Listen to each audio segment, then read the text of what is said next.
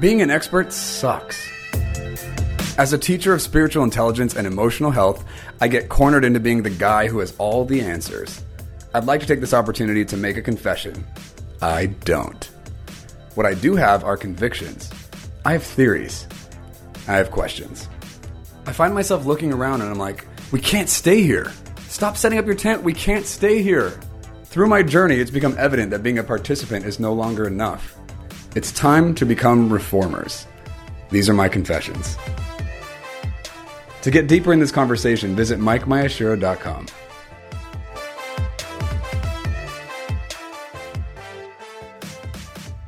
Hello, everyone, and welcome to Confessions of a Reformer. I'm your host, Mike Miyashiro, and got a special treat for you today, which I'm excited to share with you. Before we get into that, though, I want to share a tragic story. As you guys know, I am currently going on the journey of using Invisalign. So I have these trays that I put in my mouth to move my teeth, and I scrub them. I brush my teeth 9 times a day now, right? I think that I've said that here before. But anyway, I had a meeting with somebody recently, and they brought a turmeric coconut milk drink for me. And so I drank it while we were chatting. I didn't take my Invisalign off like I normally do for stuff like that. I just left it in and didn't think about it. And when I took my teeth out next for dinner, my trays were bright neon yellow. They weren't orange, they weren't brown, neon yellow. I don't know how that happened. I scrubbed them 7 times and they're still neon yellow. Anyway, that happened. Life goes on. Everything's fine. You guys, I've got some special guests here with me today. I have Andrew and Melissa McQuillan here.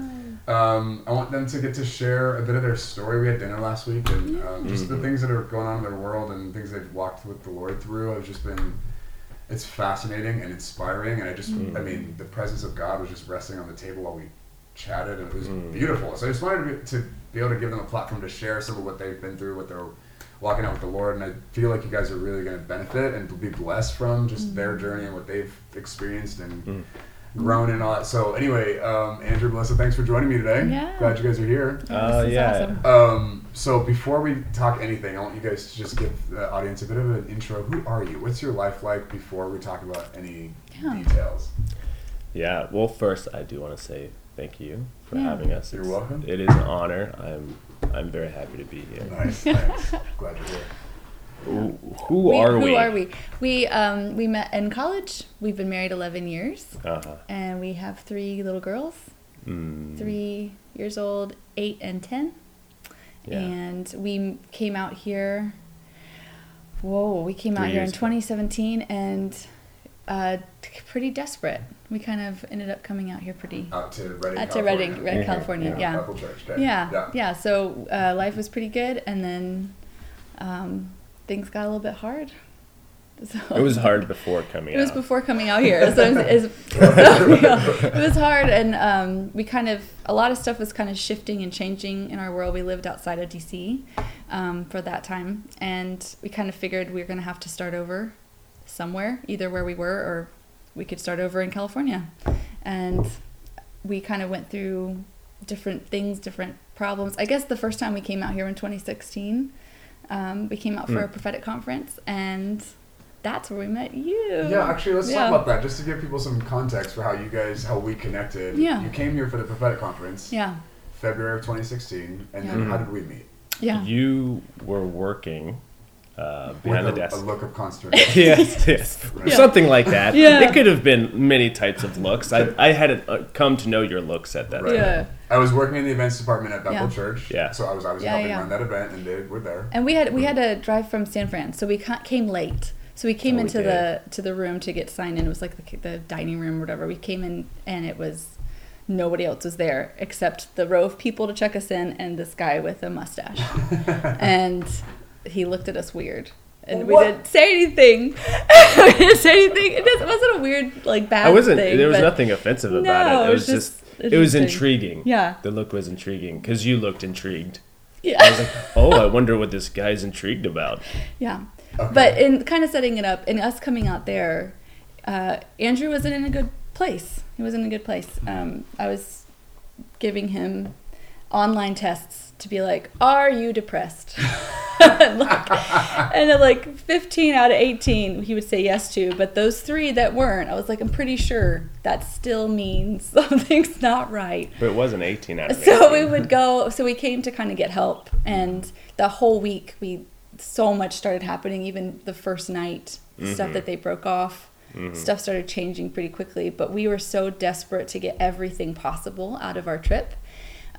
We signed up for a sozo. We were going to the prophetic booths and everything, and there was still something missing. We needed counsel. We needed something more than just. Yeah, well, that's what we wanted. That's what we had thought. But I will interject to say our week was almost complete, and we hadn't interacted with you, but maybe once or twice, just here and there, at the conference as we passed by.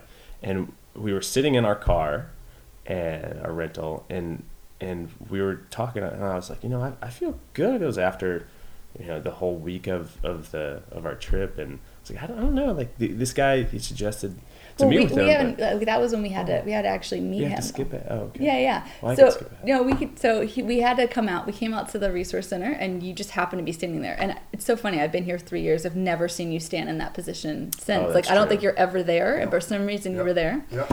And so we came up, and we basically said that. We said we want something else. We want counsel. We want someone to hear our story and help us figure some stuff out. We don't even know what question to ask, but we need help. Mm-hmm. And you kind of looked at us and were like, so I do this thing. That's right. Yeah. You're like, I help people through. It's a discerning thing, and I help people figure stuff out, and I'm really good at it.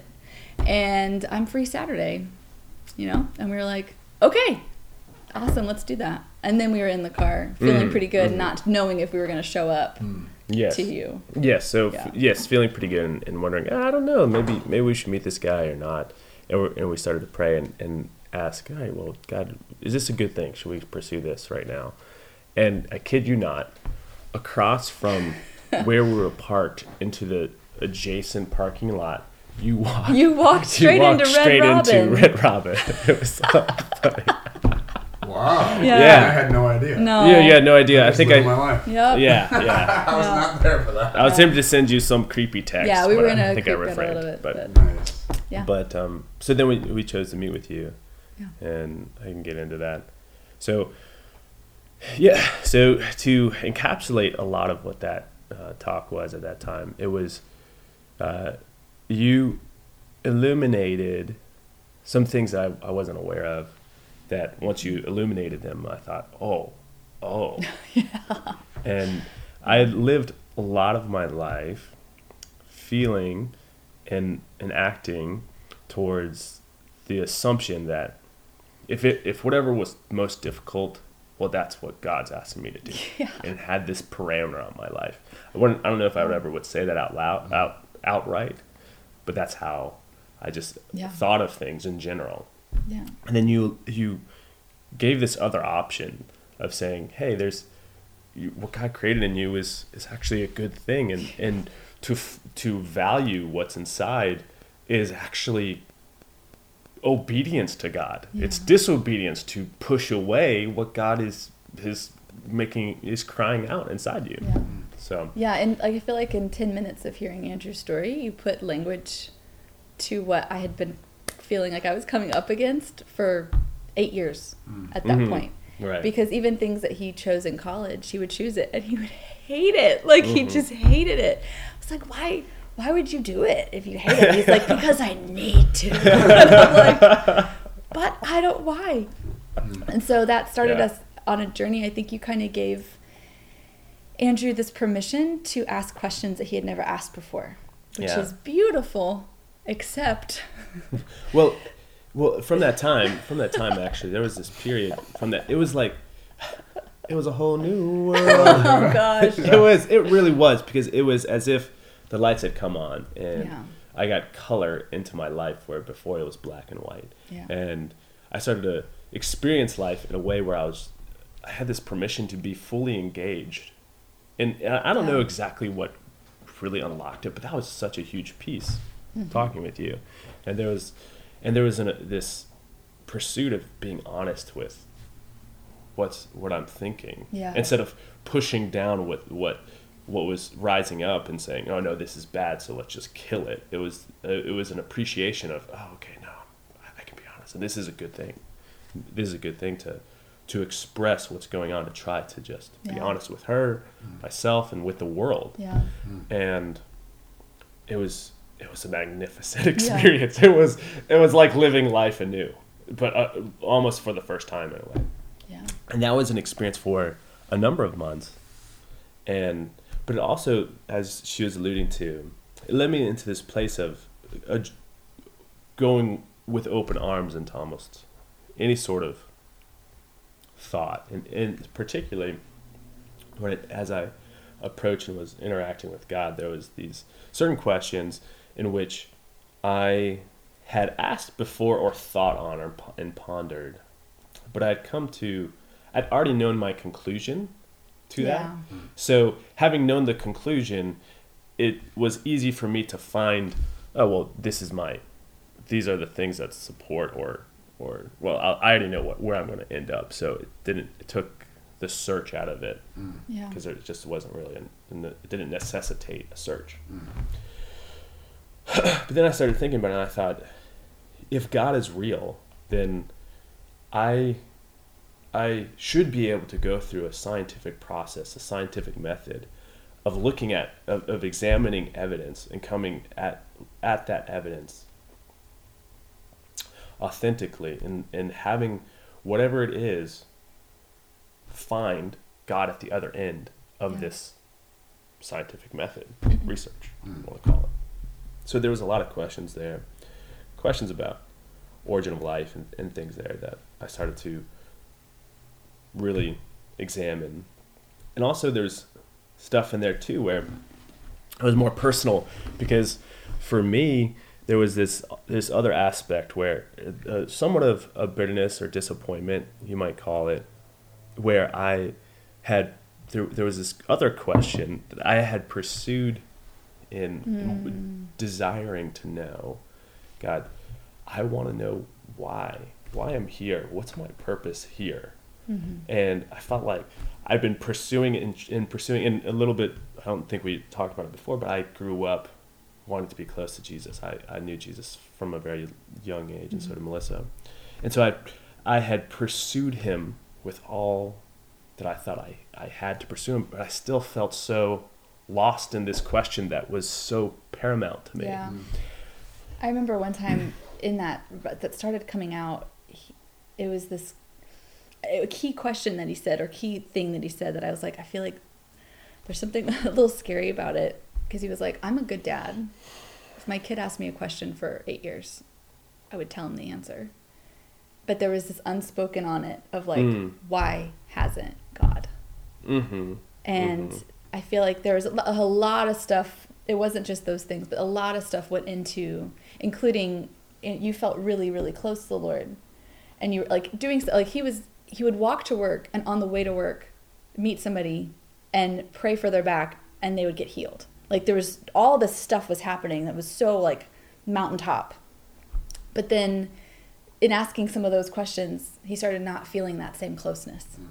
And I think that was also the thing of like, why in the world would I not feel that anymore? Why would a good father, when your kid's asking to be close to you, not make sure that you felt close to him? So there was a lot of stuff that went into it, but it kind of, we went from mountaintop to deep down.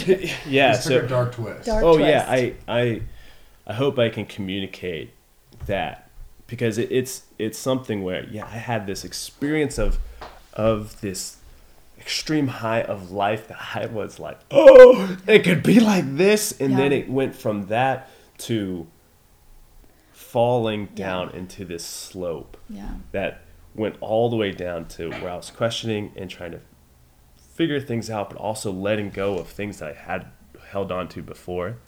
And it led me to a depth of just absolute, to sum up a period of time, absolute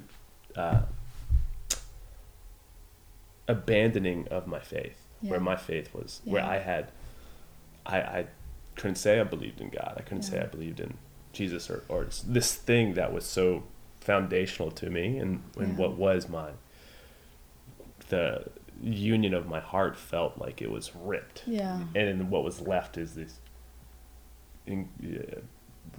tears and fountains of blood coming out, you know? True story though. And it's those things happen somewhat gradually, but it's strange that I actually remember the day that it really ripped out, because we were asking questions, and as happens, a lot of his questions, because I value and respect him and we do things together in life, his questions started freaking me out and wondering if I needed to ask those questions too, and I didn't know if I had answers. So I could start it's almost like a small earthquake happening. But then we went to church one Sunday, and there was a distinct difference, like just standing next to him in worship. It was totally different, and everything in me, and at the time I didn't have a lot of language for discerning things, or even really knowing if do I acknowledge what I'm feeling? Is that a thing? So that's still very new, but I was standing next to him, and I couldn't really worship because there was this overwhelming sense that he was no longer asking questions, but he had removed himself from it. Like that his whole faith was now on the table, that he was going to ask the questions from outside. And I was totally freaked out because of all of this. It had been now a few months of, I'll say the depression. There was never like a clinical diagnosis, but knowing what he is when he's fully alive, and then having no joy in any activity, and just all the different things that are not Andrew. We'd already been walking through that for a few months, so I came home and I told him that. I told him, standing next to you is kind of hard. If it feels like you're questioning everything, tell me if I'm wrong. Please tell me I'm wrong, right? But that's when he confessed, basically, yes, it's all on the table. And that's when I felt like, oh my word, I have no resources. I feel like I have barely anything left in my resources to handle this. And now you're telling me there's an Everest, like that I woke up and found myself maybe married to an atheist. Right. Yeah. So I want to make sure we're painting this picture correctly. Yeah. You guys, you've met in college. You both got saved at a very young age. Yeah. Both very passionate about your faith. Yes. And like doing the Christian thing. And you weren't just like clocking in. You were in it. Like you lived there. Yeah. You guys get married. Foundational to your relationship is Jesus. Yes. And Christianity and the Bible and all this stuff. And absolutely. Then a few years into your marriage, you have kids together. How long have you been married up to this point? A year? No. Up to the point of this starts happening. This happened 8 years. So you've been married 8 years now. Yeah. You've done life with this person. He's a pillar in your world. Yes. And now you wake up one morning and realize this guy doesn't believe in the foundation of my existence. Doesn't agree, doesn't connect to that person. Yeah. I want to know, what was it like admitting that to her, knowing the betrayal, right? Oh, man. It was pure terror. It was pure terror because the thing that I loved was Jesus, and this was being ripped from me. And the thing that was the anchor to my world beyond Jesus was Melissa. I love, and at that time I loved Melissa, and it was this thought of, I'm going to tell this person who is my absolute world that I might come to a conclusion that would tear something that is us apart. So you weren't sure how she'd respond. I had no clue. No, I mean I was terrified. I was there was a level of security knowing that I know her. I know how incredible of a person Melissa is, and how persistent she is in her love. So there is a level of I know her, and that it's not like going to be I knew it wasn't going to be a rejection, but also I don't like causing her pain, and so this was something that that I knew would be heart-wrenching for her. There's a time, this is an aside, but a year before then maybe, we were snowboarding, and she, another snowboarder on the mountain came, and hit her from behind, and she went out. and I was already as in like knocked unconscious out. So not just out. like, but not just knocked unconscious. I saw him waving his arms, so I run up the mountain because I was already at the bottom. I get her, and it was the most terrifying moment of my entire life because I get to my wife, and she has her eyes open and she's convulsing, but she's not conscious, and it's like I'm looking at my wife who might be brain dead. I don't know. She's not breathing. It doesn't look like she's breathing. She's making noises as if she's not. And I was like, I was praying in tongues like mad, but I was terrified. And then, a doctor actually showed up within a couple of minutes and helped me. And we put her on her side and she started breathing again. But it was a whole experience. It was an experience where I came face to face with the possibility of losing this person that I love. And so that was probably the beginning of depression. Actually, was me breaking my back. Right. Yeah. So in doing this, so in coming and talking to her and be like, I'm losing my faith, or I don't know, I don't know my words that I used, but it was. You were unsure. I was unsure. Unsure of everything. I'm unsure of everything. Yeah. And it wasn't as if she was dying, but there was a level of real pain to bring us up. So this is a new life has changed now. Yes. You're married to an atheist. Yeah. You're raising your girls. You're like everything's fine. No. What was it like being you in this story? Yeah. So at that point, I had been trying to get him to go talk to somebody. Go talk to a counselor, as wives do when their husbands need help. Babe, you need to see somebody. And I just in that first conversation, I just looked at him and I said, "Okay, I can't make you go. I'm going to get a counselor. I need help. Like I can't do this. I don't know how to do this." Mm. And so I did. I went and found somebody, and I don't remember any of our sessions being earth-shattering because of her, but it was space. Mm. It was space, and I needed that. I needed to figure out and ask questions in that place.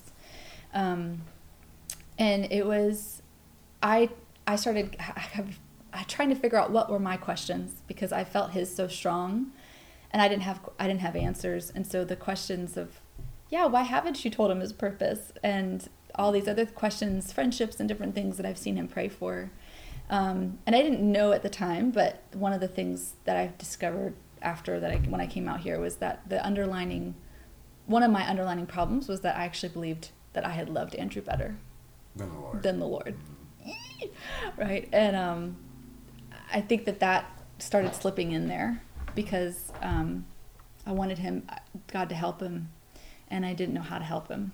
And so there was a shift, in putting our kids to bed and praying over them, like all these different new little things that you kind of take for granted. They started to become different. They didn't feel the same because, like, I know you're praying, but it almost feels like lip service now. Oh, he's still praying with you? Because they'd ask him to pray over him. Okay. So he would. He was kind of going through the motions with but he would try to show up as much as he could. Mm-hmm. I think I wasn't. Good. Yeah, I think through stuff like that, it wasn't that I would. It was more just I don't know, I'm not sure, but I was respectful. Yeah. So the whole time, Andrew stayed very soft to me. Like he didn't close himself off. I don't know if I've ever heard of a situation like this where the person was able to stay gentle and open. So I never felt like I needed to not talk about God or not ask questions or not celebrate stuff or I never felt like I had to do eggshells, walk on eggshells with him. And I think that made a huge difference in my ability to stay okay. But it was in that. So Andrew was thinking about coming out and doing BSSM before all this happened. And then he didn't want to do it anymore. I don't know why. That's why would you not want to do it? But I started to, and he was like, well, maybe we're supposed to move for you. And so that's, to speed that up, we decided to move, and it was basically like, I need to know. I have my own questions. I need to discern what is mine and what is yours, and I need a chance to actually be all in, because I'd always felt, even since when I was little, I was like, either this is real, and it should change absolutely everything about your life. Every single aspect of your life should be different, or it's a waste of my time. And I really needed Right. that to be answered. And so that's why we moved out here, because Right. I needed help. I needed to figure out my stuff. And I was hoping in putting him in proximity to that situation that he would get, you know, steamrolled by the Lord. Nice. Right. Yeah. Nice. Right. And so, my perspective in this, we get dinner, we go to Kobe, have some sushi or When we Yes, first when we moved, first when we got first moved back. back. Yeah. But you were in the thick of this. Oh, yeah. Right? I remember Yeah. you had mentioned to me briefly at some point, either right before or after something. Like, hey, he's this is not okay. happening. And I was like, wait, what? Yeah. You're Yeah. like out. And I was like, what? Because Yeah. the last time I talked to Andrew, that was not. No. He was like, you know, Technicolor. Yeah. Top mountain guy. I was Yeah. like, what are you talking about? Right. Yeah. Right. And so I remember us chatting that night, and you know, you just kind of being in this place where you weren't sure, and I was like, "Oh, this is for real. Like, you actually don't know. That's Yeah. crazy." Yeah. It was such an Yeah. interesting little snapshot of your journey. I remember that to this day. I still remember standing outside the restaurant, still talking, you know, and just the Yeah. lifelessness on some of it, or like maybe the despair or whatever. Yes. Like, I don't know what to do. Yeah. It was bad. And I remember being really shocked and impressed with your resilience in the midst of that. Like you still were on with in your marriage, with your kids, in your journey, still like owning your own process, like just present. I was like, shoot, that is impressive. Yeah. Because it's not something you can just avoid or like No. ignore, right? That's something day in, day out, like, and Yeah. the resilience and vibrancy you were living with, I was really impressed. I remember being thanks. like, that is some fortitude. Mhm. Let's pick up from there. What happened? How? happened? Because you're not that guy anymore. Andrew, what happened? Yeah. Melissa, whoever, I don't know. Who Sure. knows? What happened Sure. here? So she did the first year I did the of first school, year. and that was We that should was probably interesting. talk about that for a second. Sure. Yeah. So I start doing school. I never would have thought ever I want to do school separately. Like I always want to be just us doing it together. But I realize now that if we had done that, I would have totally just been focused on him and him getting help, and Jesus, don't even worry about me, just take care of him. And so Jesus loves me a lot and let me actually go through it where I could talk to the Lord and get myself right, and I could ask my questions. But I start having experiences with God that I've like waited my whole life for. Yeah, we He's don't talking say. to me. Where I would come home and I'd be like, this is what Jesus just did. Like, and I would tell him, you know, the eyewitness testimony of what Jesus did in my day. And he tried so hard, but he would just go, that's great. Oh, God. And I was like, but Jesus took me through a process, and there was one day where I was, I actually mentioned it to you at the restaurant. We both didn't even realize it until we told you that we both had this fear of me starting school and starting to have spiritual intimacy with other people, with friends, and what was that going to do? Because for the first time since we had met, our spiritual intimacy was kind of dead. Right. And didn't know how to connect there. But I asked the Lord about it, and I was worried, and I said, I'm scared that we're going to have something, that you and I are going to have our own thing, Jesus, and then you're going to tell me not to tell him, that he's not ready for it or to wait. And I hate that idea. Like, we just have this this open agreement of just never having that type of stuff between us. And God spoke really loudly in my car, and he was like, I'm never going to tell you to keep something from him. I'm asking you to deal with your fear with me before you talk to him about it. And all of a sudden, I could see every conversation I'd ever brought up with him was drenched in terror and trying to, like, that the only way to alleviate my fear would be for him to be like, I'd have an encounter and God is real and everything's fine. And so every conversation was so terrifying that terror was not helping him. And it was actually pushing him further from asking questions, because I realized later, it was causing him to be scared to ask the question because of losing me and what that would mean. So we go through the first 6 months. It's December. I'm like, it's gonna happen.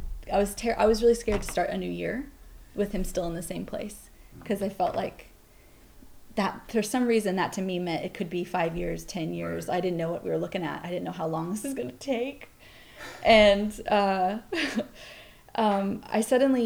came back, and I was driving into my house, and all of a sudden I got really mad. I got really mad because I was looking at my house and I knew that demons are real, and I knew that there was demons of doubt and fear in my house that had permission to be there, and I didn't know what to do about it. I was really mad. And then all of a sudden the Lord spoke to me and he said, but he didn't choose covenant with them, he chose covenant with you. As an Andrew. Andrew. Like that, he might not know what's going on, he might not know how to handle that right now, and they are there, but you get to be louder. Like your voice gets to be louder. Wow. Because he chose he didn't even know what he got himself into, right? When he chose to be in covenant with you. And I was like, I've never even thought about that. Like, so God started teaching me what it was to be a covenant wife. And that shifted how I prayed for my husband. It shifted because I believed something different about my prayers. I was like, these are louder. They get to be louder in my house. And so God started showing me that I needed to let the word of what he says about Andrew, what he has said about me and my marriage and our future, that needed to be the only voice that I allowed myself to listen to. Wow. Period. And all of a sudden it was, because comparison, I know somebody who's been praying for her husband for 15 years. I know this person who's walked away from the faith, and they all these other noises. And he was like, this has to be the only thing. This has to be your reality. This has to be real. And so I got out everything I could find. I started writing like furiously, every promise, everything that he'd ever told me. And I ended up going into treasure hunts, and they basically took one look at me and they're like, yeah, you're not okay. We're not going out. I was like, thank you. I'm like sobbing. And they Jerichoed me. Like they put me in the middle, and they walked around me and prayed for me for 45 minutes while I had my paper and I declared what I was going to believe. Wow. And something changed in those few weeks, those moments. Something shifted where in me, where when I would come home, I didn't have frustration with where he was. I was able to accept where he was because I knew confidently that he wasn't going to stay there anymore, and I didn't have fear over it, and I wasn't talking to him in fear, and it became like my situation and the circumstances and the words that he would say were black and white. And the reality of what was on that page was like color. Like that actually became more real to me than what I was seeing. And I can't even the hope that I had was so outrageous by drawing a line in the sand and being like, I'm not entertaining anything outside of this. It's like in the beginning of the year, I felt like I was like white knuckling a candle, like stay alive, like look for hope, Jesus. And instead, just like being in the presence of the Lord and letting him actually be my reality, it became a bonfire. I didn't have to hold it anymore. Wow. And when you have a bonfire, you're not even aware of darkness anymore. You're just aware of light. You're just aware of the fact that that's real. And so that was what I was walking through. And the fact that at that moment, I still didn't know if it was going to take 10 years, right. Because he has a history of making slow decisions. I dated him for 5 years before we got married. So I didn't know how long this was going to take. But the fear of it was like, I don't have to wait in my walk with the Lord. I still get to go after everything that Jesus has for me. And then in that place, he asked me one time, because he admitted he still wasn't asking any of the questions. He wasn't trying to answer them because he was scared. He asked, but what if we come to the conclusion that you believe God is real and I say he's not? And I just said, then the conversation's not over, because that's not something we're going to just agree to disagree on. That's a really big deal. One of us is wrong. I was like, and it's not me. So we're just going to have the conversation indefinitely until we agree on this. And I think that something shifted in that conversation too, where you realize that I was going to stay. I was going to stay. We were going to figure it out. Okay, let's pop over to Andrew. Yeah. Your version of that? Yeah, the same. Yeah. You know what I mean? Like, you didn't know. Something obviously shifted on your end then. She's describing right? Like, how is that for you? Or what was happening? Well, I mean, that was a terrifying thought, to the idea of losing her. And when she said that, it was like, okay, she's not concerned about this. She's persevering with me in this, and there still wasn't necessarily the answer. What wasn't oh, I will be married to you forever, even if you always think that God doesn't exist. It was just, hey, I'm not done. Yeah. So that was, to be fair, that was scary. To be fair, Oh, yeah. there was that hesitation. Like Yeah. I told you that when we got married, I went through before we walked down the aisle. If he cheated on me, if I Right. cheated on him, if we got diseased, if I got lamed, if he got lamed, if like I tried to think of all the scenarios of hard times in marriage, I never once considered one of us losing our faith. Yeah. That wasn't on. So when you were posing that, there was a pause where I went, oh man, can I do what God's called me to do if you decide this something differently? Like, am I going to be able to Right. do what God's called me in my life with you if you're not on board? What's that going to be like? And the answer, yes, came quickly, but I never thought I would even have a to pause. ask it. I have to ask it. Right. Yeah. Right. Yeah. So that's what it was for me. Okay, so moving Yeah. forward, something shifted. Something happening. What- So fast forwarding a little bit. So it was after she went through the whole first year of school at Bethel. In this spot, and I was in that spot. Not much changed really. It wasn't until the summer afterwards, and we were talking, and then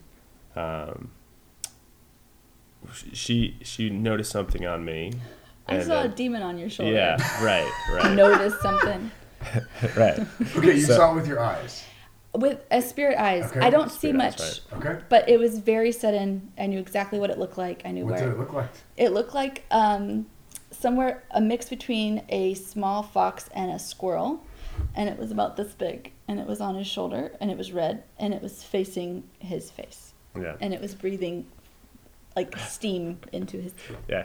forehead. It's Into his forehead. into his head. Nice. Okay. Yeah, it was So I super asked- weird. So she noticed something on your shoulder. Yeah, Yeah. she noticed something on my shoulder. Yeah. Like so then I asked, what do I do with this? And she said, I'm not touching it. And she had just read the book Spirit Wars, and Yeah. there's that concept where if you flesh something out but you don't fill it with something, that Yeah. he goes back and he brings many friends to torment you, right? That whole, she was very familiar with It's like, if you're not that submitted idea. to Jesus, I'm not doing anything. Right, and so that brought a lot of time of talking to each other, Yeah. but it ultimately brought me to this place where I just recognized how much I missed God, Yeah. and I just really missed Him, and I had this picture where I felt like I was on one side of a wall and God was on the other side of the wall. And I was sitting here asking my questions, and I just missed Him. And I wanted to be with Him.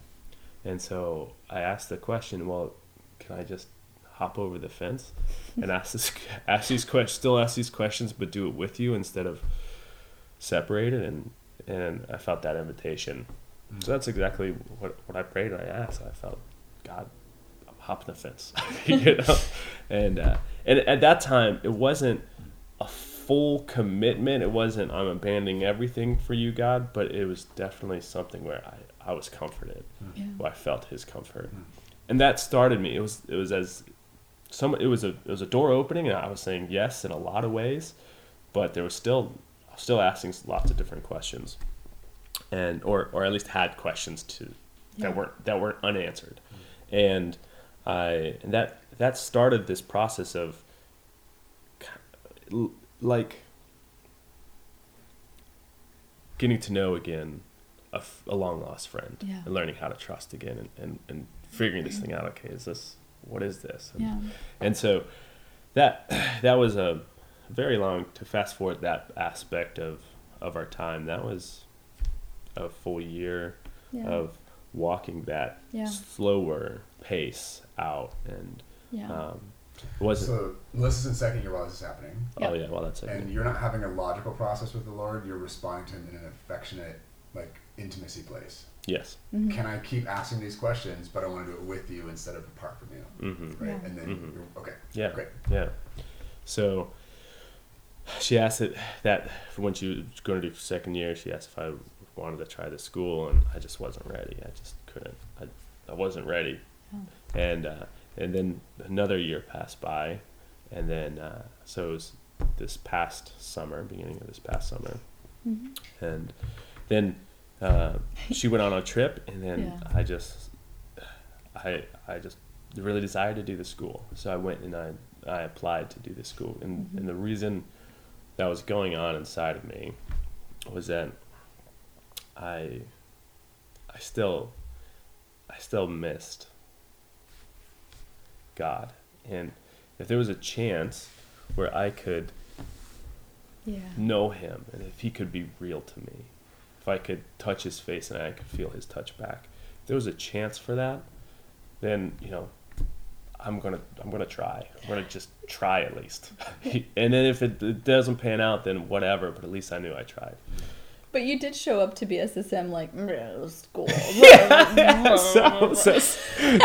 So school at Bethel starts, right? I have homework. I was all sorts of fun, and super wanted to. And I did not want to be there at all. I didn't want to be there at all. I just, for the full 2 weeks, I would sit in class, and also the worship, and I was just like, I just want to leave. I just want to go home. I don't want to be here. And then this glorious day, I texted him and asked him how he was. And he texted back, I am in torment. But it wasn't about... I was like, I think something's happening. First year is happening. So that was 2 weeks in. And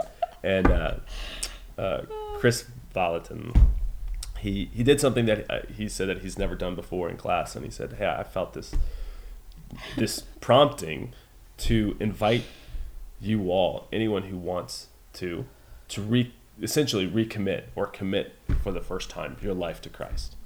I think he thought 5 people were going to stand up. I don't know. He didn't see. He didn't see. Stood up. Yeah. So a lot of people a good number of people responded, somewhere in that range. And I wanted to, and I was on the edge of my seat, and I was almost, but I didn't, and I was in this turmoil inside. I'm not laughing at your pain.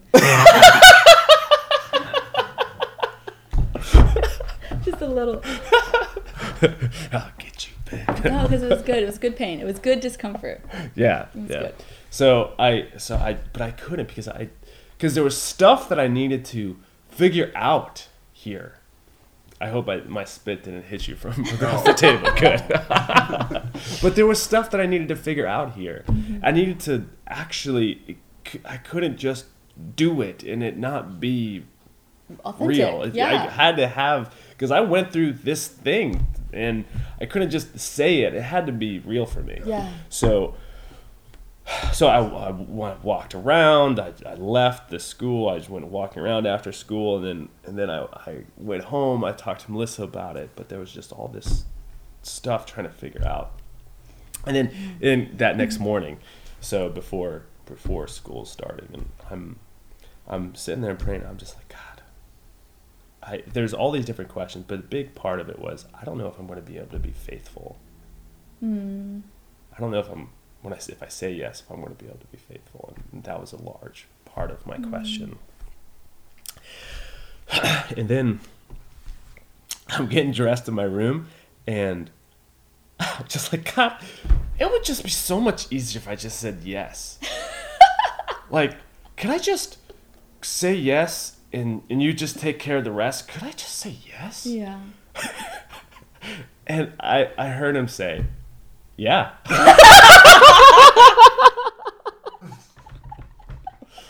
Which might sound, of course to someone else, but to me in that moment, I was like, what? Yeah. But 2 years of doubt and 2 years of questioning yourself and 2 years. Yeah. So I was like, all right, God, I say yes. Yes. And then so they're going to do baptism that day, and it was just for the people that had stood up. So I was like emailing people like, hey, can I join? I want to join. I want to say yes. I want to tell everyone that I'm saying yes. To sum it up in a way, it was I I didn't care. I would look the fool, and I wouldn't care what it would come across as to anybody else because I just wanted to know his touch. Mm-hmm. And this was an opportunity. So God, I'm just saying, yes, I want you, even if I am an idiot for doing what I'm doing, but I just want you. Yeah.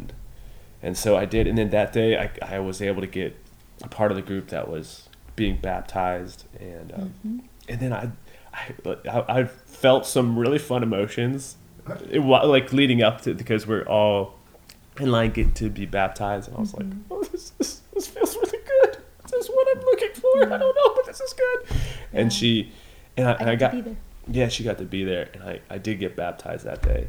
And she held my hand afterward in my finger, and she said, she said something at the time that I didn't realize was as right and true and as big as what it was. Your ring finger? Mm-hmm. Yeah, my ring finger, yeah. And she says, today you are wed to God. And just like how we got wed, today is the day you're wed. And I was like, okay, yeah, that's right. But I didn't, it wasn't as profound to me as profound as it actually was. Yeah. So I'll just slip in that one of the reasons that, because it felt like when he first was like, I miss you, Jesus, it almost felt like a betrothal, like a getting to know, but the commitment, the line in the sand hadn't been made yet. Mm-hmm. And it felt like that was the baptism day felt like that moment. And that's when I got the picture of the kingdom that reminded me of you, where I saw this picture of like the kingdom of God. It was almost like there was this gate, and that Andrew had a call in his life to actually explore the kingdom, like maybe go places in the kingdom of heaven that other people haven't gone, but that he'd spent so much of his time worrying whether or not he was in or not, whether or not it was real or not, that he needed to get in past the gate and go do the things with Jesus that God has for him. And it's fun. It's not the obligation stuff of the past religiosity stuff. It's fun. And I knew that the way that he views our marriage is permanent. There's a permanence to it. There's a not questioning me. There's not worrying about me. There's something where we get to go do stuff together because there's something solid. And I felt like that was what the Lord was inviting him to do, like that there was that level of permanence. Right. And it's been totally different ever since that day. Yeah. So since then, it's been a time where I get to be wooed, and I've in so many words, I get to touch him. I get to feel his wondrous caress over my heart, and I get to look at his face, metaphorically, but also imaginatively. But look at him and feel his look back, and hear his words, and dream dreams, and have wondrous imagination with him. All of it is the experience with me and him. That I get to be with him.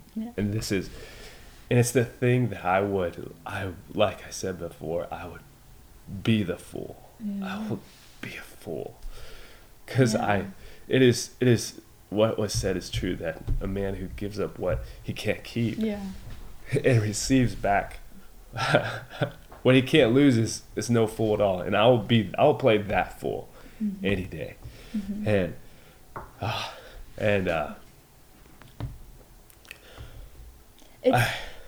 say that it's changed every cell of him, like every part. Things that I used to really want him to do that in my head don't have anything to do with spirituality. He's taken back. Like he has a presence in our home and a covering over our family that's totally new, and he celebrates me and the kids in a totally new way, and he takes care of our house like in a different way. Like he like the whole honey to-do list, like whatever, like he cares about it, like we have a budget. We have like just like things. But honestly, like the diligence, and like he's always been a man of diligence and responsibility. But it's the fact that it has changed every aspect, every single one, for better. and he's alive. Like he's fully alive. So in this process, probably about a couple of months ago, I was talking with Melissa, and we were on a walk talking about stuff, and I forget what prompted it, but there was this, hey, I want to deal with whatever fear of falling back into all the stuff that I had fallen into in the first place, or whatever. And she said something that was so good. Excuse me. And she was saying, hey, you need to figure out what your non-negotiables are. Like, what are your non-negotiables? Yeah. And I thought, that's a really good. That's okay. Yes. Yeah. And so I left there, and I just went back to our house because we were at a park next door. And I just started typing away, and I created what was essentially started out as, really at that day it was 10 core values, and I it had no grew from idea there. what that conversation was going to do, ignite in you. Right. You But took it. Yeah. And so, seriously. And I thought about how to sum them up. There's many, but they all come back to essentially three things, primarily, and that's I've resolved in my heart that I'm not going to doubt God. Mm-hmm. I'm not going to doubt God. I'm not going to doubt my connection with Him, because it was never about me or my capabilities in the first place to be connected to Him. It was 100% the blood of Jesus that was meant to reconcile me to Him. So I get to be reconciled forever and always without it ever taking anything away from me. So I don't doubt Him. I don't doubt my connection to Him. And I don't doubt myself. Because if I was to doubt myself, I'd be doubting the very words of God, of what He has said about me. That's right. So I get to live in a place where I don't have to doubt any of those things ever again. Yeah. And to clarify, that's a loaded statement, not to doubt yourself, but I don't doubt what God has said and made me. Yeah. And I might have a thought that doesn't line up, but that's the thing. I get to have the thoughts that He lined up, because that is just simply who I am. I don't have to question my identity based off of anything. Yeah. It's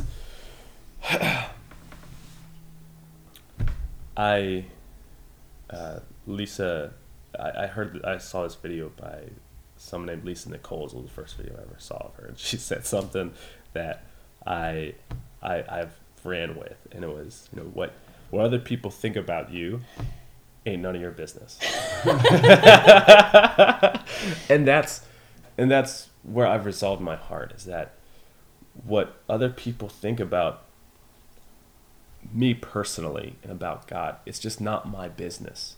My only business is what my God says about me. Yeah. Who my God is and what His thoughts are. That's my only business, is to think like He thinks. Mm-hmm. That's all I have to do. I just have to think like He thinks, and it's very simple. And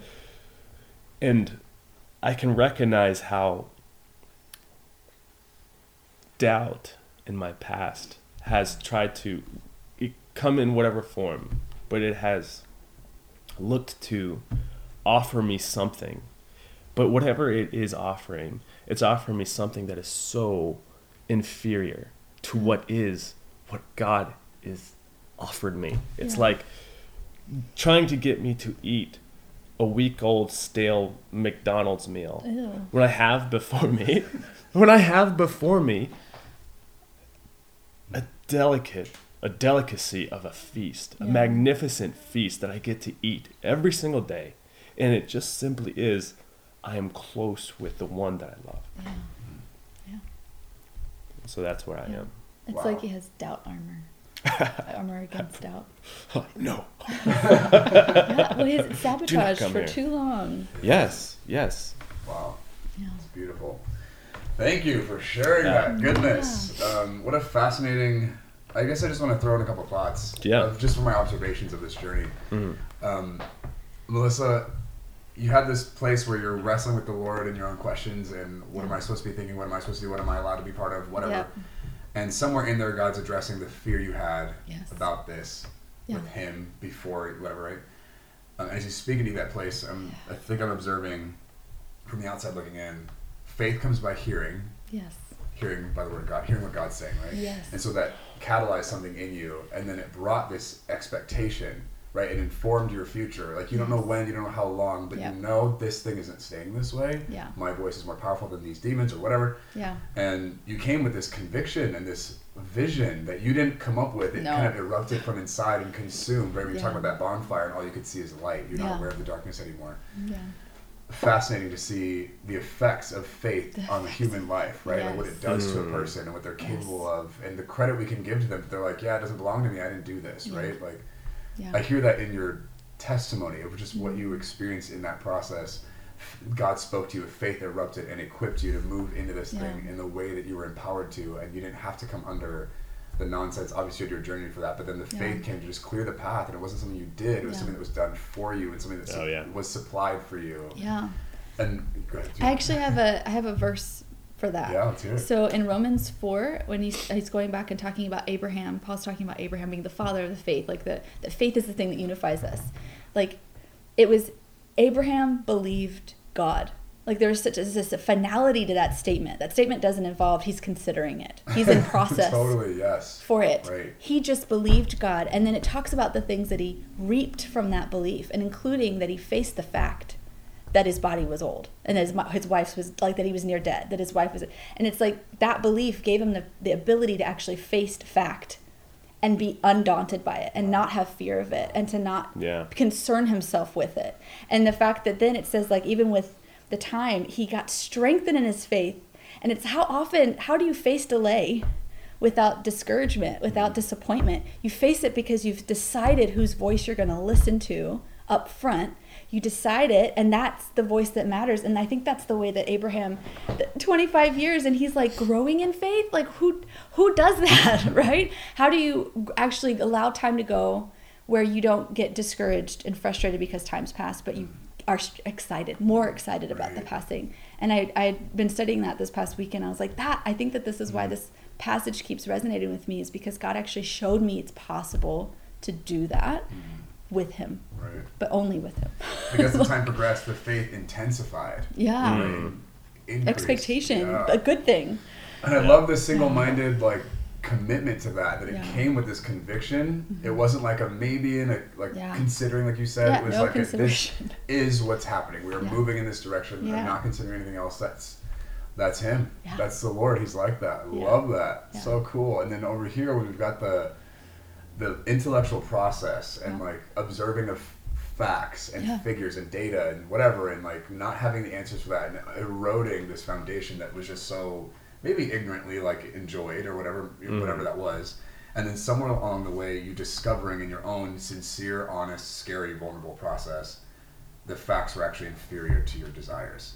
You actually wanted truth more than you wanted answers. That's right? good. You wanted him more than you wanted it. Wow. That's good. Stuff. Entirely. Right? Yes. And that became, in your human process, as maybe unintellectual as that might feel, if you're talking about a scientific method, that's not very scientific, right? You're looking at your emotions and your desires and your longings and these deep things that's hard to explain in English, and that is what moved you into a place where you got to get out of the hellhole that you were in of listening to and believing things that were feeding you McDonald's. We call McDonald's.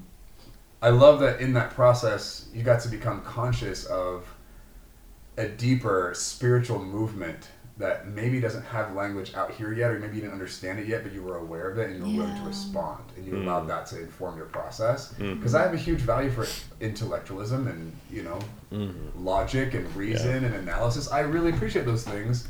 I don't think they're opposed to spirituality or sensitivity to the spirit.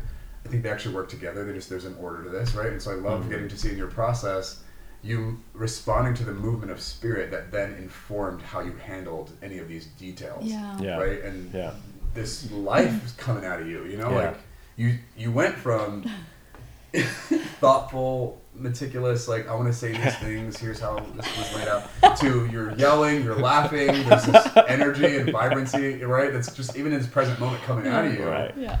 It's not logical. It's something more than logic, right? Yeah. And logic can come to support that, but it's there to serve and observe. It's not there to supply it. That's good. It's something deeper, right? And Yeah.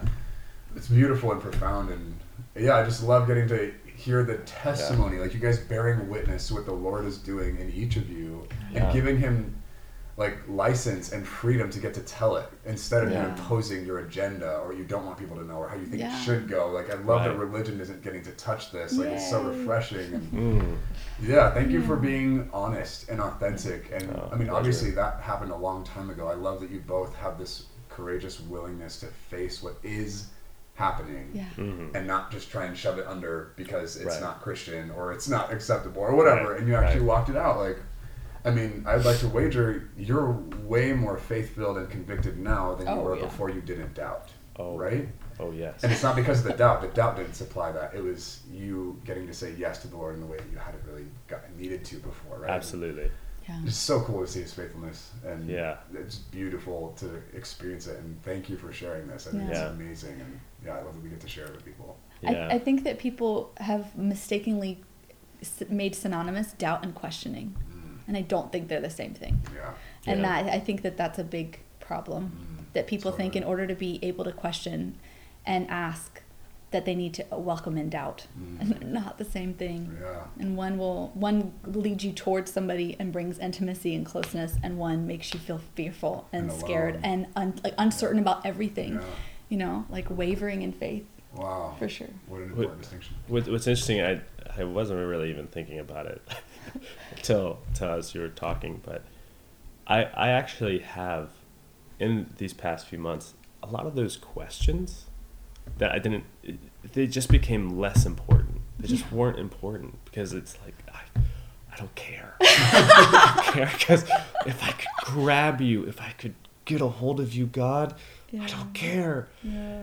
And getting him, it's like those things don't matter. But what's funny is that I've been finding answers to a lot of those questions, and I haven't even been looking or caring about them. Yeah. It's become so unimportant, but somehow there's this beauty in a full circle. And I know, and I want to say, I will highlight that not everything's full circle. Not everything do I get. There's so much mystery. There's still obviously mystery, but it is. I do get to testify to the wonder of God. That yes, these things are substandard, and they will be. But He's still somehow answering it. Yeah. But it's answering it after I realized what I really cared about.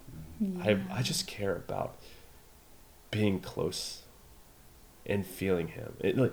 Feeling Him, yes, emotionally and sensing, but just the real being close. Yeah. Yeah. I love it. Thank you. So good. Thank you. We got to wrap up. Yeah, you guys, thank you so much for listening. Obviously, we'd love it if you could subscribe to the podcast, give this episode a thumbs up or 5 stars or whatever, however it is we rate that. If it's authentic, please, we welcome that. And we look forward to hosting you next time. Bye. Bye.